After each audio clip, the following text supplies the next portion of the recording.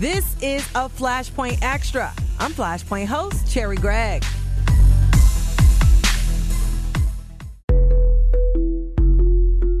There's no secret Philadelphia is seeing an opioid crisis. In 2017, roughly 1,200 people died due to overdoses associated with opioid use. And in recent months, there's been an all-hands-on-deck approach to the epidemic with behavioral health, insurance agencies, doctors, law enforcement, and city officials all working together to curb the use. But another epidemic, one we speak less about these days, is intersecting once again with opioids. I'm talking about HIV and AIDS. And in honor of World AIDS Day on December 1st, I have Jane Shaw, Chief Executive Officer of Philadelphia Fight, here to discuss a new health advisory that came out earlier this year that talks about this intersection. Jane, welcome to the KYW studios. Thank you. Thank you for having me. So let's talk about this health advisory. It didn't, it flashed, in our email boxes, but because people don't always talk about HIV and AIDS as much as they used to, people may have missed it. Yeah, I think that's very true. Mm-hmm. So what happened is that the health department put something out in October where what they said was that in the 12 months ending in October 2018, twice as many people got infected with HIV through IV drug use as in the previous year. And the numbers aren't that huge, but doubling in a year is like, it's kind of a flashing red light. And I think we really need to be concerned about it. Yeah, and the numbers, like you said, they aren't huge. I mean, they went from, from 31 cases of HIV to 46 new cases of HIV. And this is among people who inject drugs. And give people a quick refresher because, people may have forgotten. They don't talk about HIV and AIDS. You think you use condoms and you don't have to worry about it. Yeah, I mean, there are limited ways that you can acquire HIV, but sharing needles, work, syringes, any kind of paraphernalia with drugs with somebody else is always dangerous. The other way that I think is what people remember is through unprotected sex. And if you use a condom, then you're protected. We've pretty much eliminated perinatal transmission, that is a pregnant mother passing it on, because you can treat the mother before there hasn't been a baby born infected in Philadelphia if the mother got prenatal care in many years. But the numbers with people who were using drugs have been extremely stable in Philadelphia for, 15 years or something. And the CDC actually just put out its annual report, and that is the national organization that's monitoring this stuff. But they're kind of a year behind in what they're reporting on. And they're saying, oh, yeah, it's still stable. Well, not in Philadelphia. So if you share a needle with somebody or you share a cooker or you share anything with somebody and that other person is HIV positive, you are at risk of becoming infected. And so this is important information, especially because the opioid epidemic is affecting so many people, regardless of socioeconomic economic class or what have you. And could you talk about this a little bit? Because, a lot of people have kids who are struggling, family members who are struggling with this, friends. Yeah, I think that's absolutely right. I think one way to think about this is there's probably more than one epidemic, but it's all kind of leading to the same point. We are working with Prevention Point Philadelphia, which is the city's needle exchange program, and we have a clinic in their space in Kensington. And so we know that the epidemic that I think kind of gets written about the most, which is young people come into Kensington, they think they're just going to be day trippers and they're going to leave, and then weeks later they're still there getting high, completely addicted. So there's that epidemic that's happening, which is young people who, really don't understand what they're getting into. There's also a phenomenon that we're seeing, and I think everybody who works with people who have a history of addiction is seeing, which is people who didn't use for many years have now picked up and started to use again. And that's the epidemic I think that we see the most of at Philadelphia Fight, where I can tell you we are seeing deaths, the rate of deaths among our patients is what it was in the early 1990s. And it's, it's like living in a tsunami of death. And it's very upsetting to the patients, our other patients, our staff, their families. And, it's just tragic because there are people who really were stable and who weren't using drugs and who've gotten back into it. The third epidemic is, another one that gets written about a lot. And, it is a third epidemic, which is people who were prescribed painkillers, and the state of Pennsylvania is making it much harder for people to stay on painkillers for very long periods of time.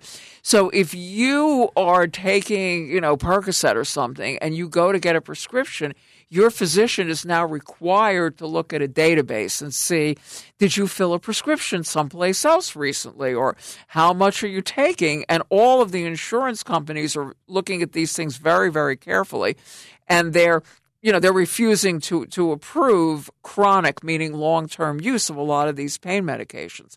So that is something else that seems to be driving some people kind of back into drug use. So it's kind of, like triple whammy. Yeah, it's a lot. And some of people have asked the question, because we did a whole Flashpoint show on the other side of the opioid epidemic, of people living with chronic pain. And we had a chronic pain patient, and she was talking about how a lot of people have actually committed suicide. People have gone to harsher street drugs to try to deal with the chronic pain that they're dealing with. And so you have that. And of course, all of that is a backlash to trying to deal with the use of opioid prescriptions and things like that. But now, and I had just checked on this months ago, and I said, hey, is the issue of HIV and AIDS, is it cropping back up? And everybody said, no, it's not going to be an issue.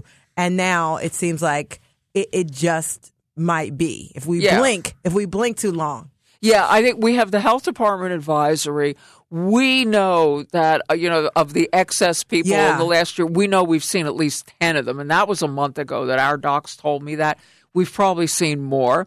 And what's also interesting is we had 3 patients at 3 different clinics that fight runs, all of whom had the same pattern in their virus. Not all HIV virus is the same, because with the older treatments, if you had these treatments and then you drop them, you're going to develop what they call resistance, and you can't use those drugs again.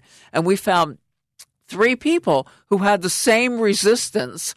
That what I'm told is it means that somewhere in this group of people who were sharing needles, there's a person who was taking medicine 10 years ago or more and stopped taking it, and now he's passing on this resistant form of virus to other people. So, it's kind of evidence that people really are sharing needles. Yeah. And so let's just make it, for folks who listen and they say, well, I don't use drugs, I'm not sharing drugs. But this, people are in recovery, they get better, and this could have a wider impact if it's not contained. Yeah, it could have a wider impact. I think that people who are in recovery are really at risk, because we've seen it. But even if you're not using drugs, I think it's almost impossible to live in Philadelphia at this point and not know somebody who is. Yeah. Because, we're for whatever reason, we're the epicenter, or the East Coast, where we have the most intense heroin. We have the most heroin laced with fentanyl, which is part of why there's all these, all these overdoses. But, it's like, Every place I go, not just my organization, people have relatives, they have friends, they have a story. So I really think this is affecting everybody now. Yeah, and so what is being done to prevent it? Because I know with harm reduction, which was very controversial back in the day, and now you got people talking about harm reduction is being embraced on major levels, to the point where people are even trying to create, safe injection sites. That's the big talk of the town now. But harm reduction is one way that people try to prevent the spread of HIV and AIDS. Yeah, yes. So there are a couple things that people can do. Prevention Point Philadelphia hands out clean needles, and you can go to Prevention Point. Look it up online, preventionpointphilly.org online. And you will be able to go there and get clean needles, clean everything, so that you don't need to share needles with other people. I think that one of the reasons that HIV has started to break out is because there are a lot of people who either have not used drugs for a long time or who are new to using drugs, and they don't know that they can get clean needles. So it's very important that people know that they can get clean needles. The other thing is that we can prevent HIV by what we call PrEP. Pre-exposure prophylaxis. Stop it before it ever happens. And PrEP has been used the most relating to men who have sex with men. But we know it would work. We know it would work in this environment too. And it's a question of resources. Nobody really has the resources to do PrEP in the environment of injection or IV drug use. But we are working on trying to do it. I think there's other people who are working on trying to do it. And if you're going to continue to inject drugs, you can take one pill once a day and you will not acquire HIV. So, we could stop it. Yeah. We could. So people could take, high risk folks, because a lot of people, once you start getting into opioids, some people do, and it's a tough thing to talk about, but people, exchange sex for drugs. Yes. Which also puts you in another high risk situation. Yeah, we know that's happening because people have come to us and they've said that that's what they're doing. So that's kind of two high risk situations. But if they are not HIV positive, then they could take PrEP. Yeah. It's available. To prevent it. Yeah. Yeah. It's a prescription drug. It's right now what they use is Truvada. So that's the name of the drug. And absolutely. I mean, what I always say when I'm talking about this is that the point about PrEP is you will not acquire HIV no matter what you do. Yeah. Period. End of story. So that's the best option. I think that the part of the problem is with the drug users, that there aren't programs that are really trying to focus on them. And as a matter of public policy, we need to do that. Yeah. And I got to mention this, I just did a story on, the rulings within prisons concerning hepatitis C. And I understand nearly 60% of those newly identified HIV cases are also, they have co-infections with, hepatitis C now. Yeah. Which is they have a cure. There's a virtual cure for that. It's super expensive, but still, people walking around here with Hep C and HIV. Absolutely, and so it was a great victory that they won that lawsuit because now in the state prison system, everyone who is infected with Hep C is going to be treated and they're going to be cured. I mean, it's a cure. And over the past 2 years, the drugs have become much more available in Pennsylvania in a variety of settings. First of all, they're a lot cheaper than they were. Because they were like almost $100,000 for a treatment, a course of treatment now is about 25% of what it was 2 years ago.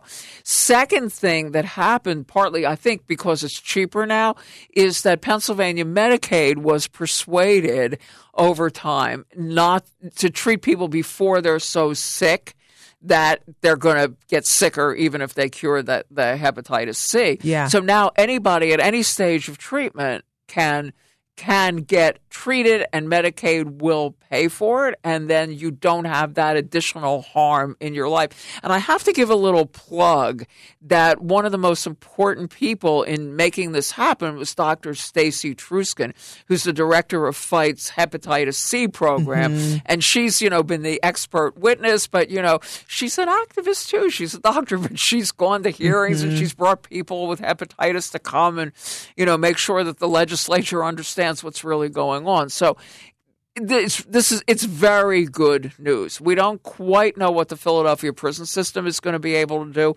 but it's very good news. Yeah, and so these co-infections are happening as well. And so folks need to deal with this. We need to at least be aware of it and not act like HIV and AIDS is not a potential issue. And to remind people that there's PrEP out there. You can get clean needles. You can reduce the harm while you're out here before you can get into recovery. So that at least give yourself a chance at recovery and to be at full health. Yeah. I mean, I think, if you're using drugs or a person who's using drugs, first remember that Narcan is required to be available in every pharmacy in Pennsylvania. You can get Narcan. You can reverse an overdose. Really important that people know that. And secondly, with the harm reduction perspective, you can treat hepatitis C if you're infected, and you can treat HIV too, but you can prevent HIV and you can prevent yourself from getting hep C by using clean needles. You can also prevent HIV with PrEP. There are answers. Yeah. And I mean, the good news is that, people who do, there is this, we talked about the hep C having a cure.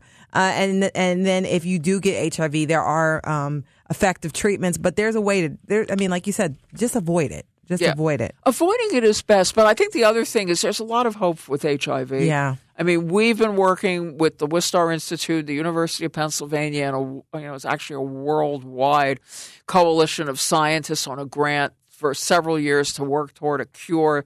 There's a lot of money being spent on this, and they're getting somewhere. So I think there's some hope for a cure for HIV. Yeah, and so let's talk about World AIDS Day, December 1st. It's a chance for us to talk about HIV, to talk about AIDS on local, state, national, international level, and it's our chance to bring this up.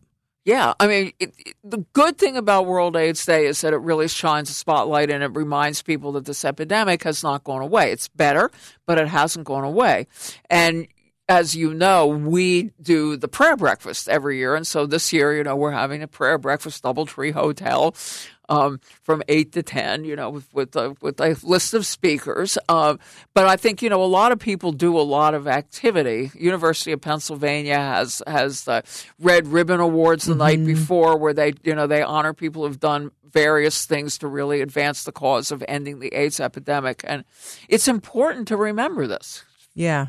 Yeah, it's important to remember. So tell people where they can find more information, deal with this, point people in the right direction for harm reduction, find out more about Philadelphia Fight, and, let's stop the spread of this disease. Yeah, that's what we need to do.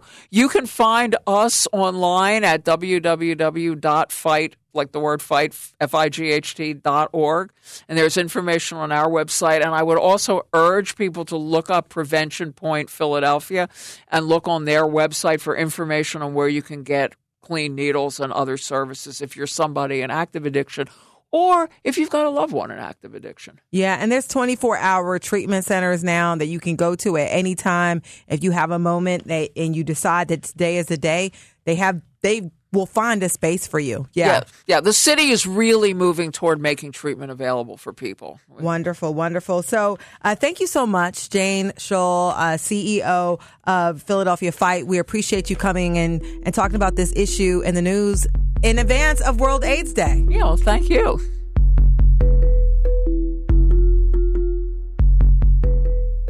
This has been a Flashpoint Extra. Flashpoint is KYW News Radio's weekly public affairs show. It airs every weekend on 1060 a.m. on your radio dial. And it comes on at 9:30 p.m. on Saturdays and Sunday morning at 8:30. So you can subscribe to the Flashpoint podcast for exclusive content like this extra. You can find us on the radio.com app, the Apple Podcast app, or any podcast platform. All you got to do is search Flashpoint KYW. And if there's something in your community that has you hot under the collar, let us know, and we'll walk you through the flames. You can follow us on Twitter. Our handle is Flashpoint Show. Mine is Cherry Gregg. And thank you, because you're a part of the Flashpoint fam. So we really appreciate you listening and subscribing to our podcast. We work really hard, and we really, really care about the community. So until next time, I'm your host, Cherry Gregg. Thanks for listening.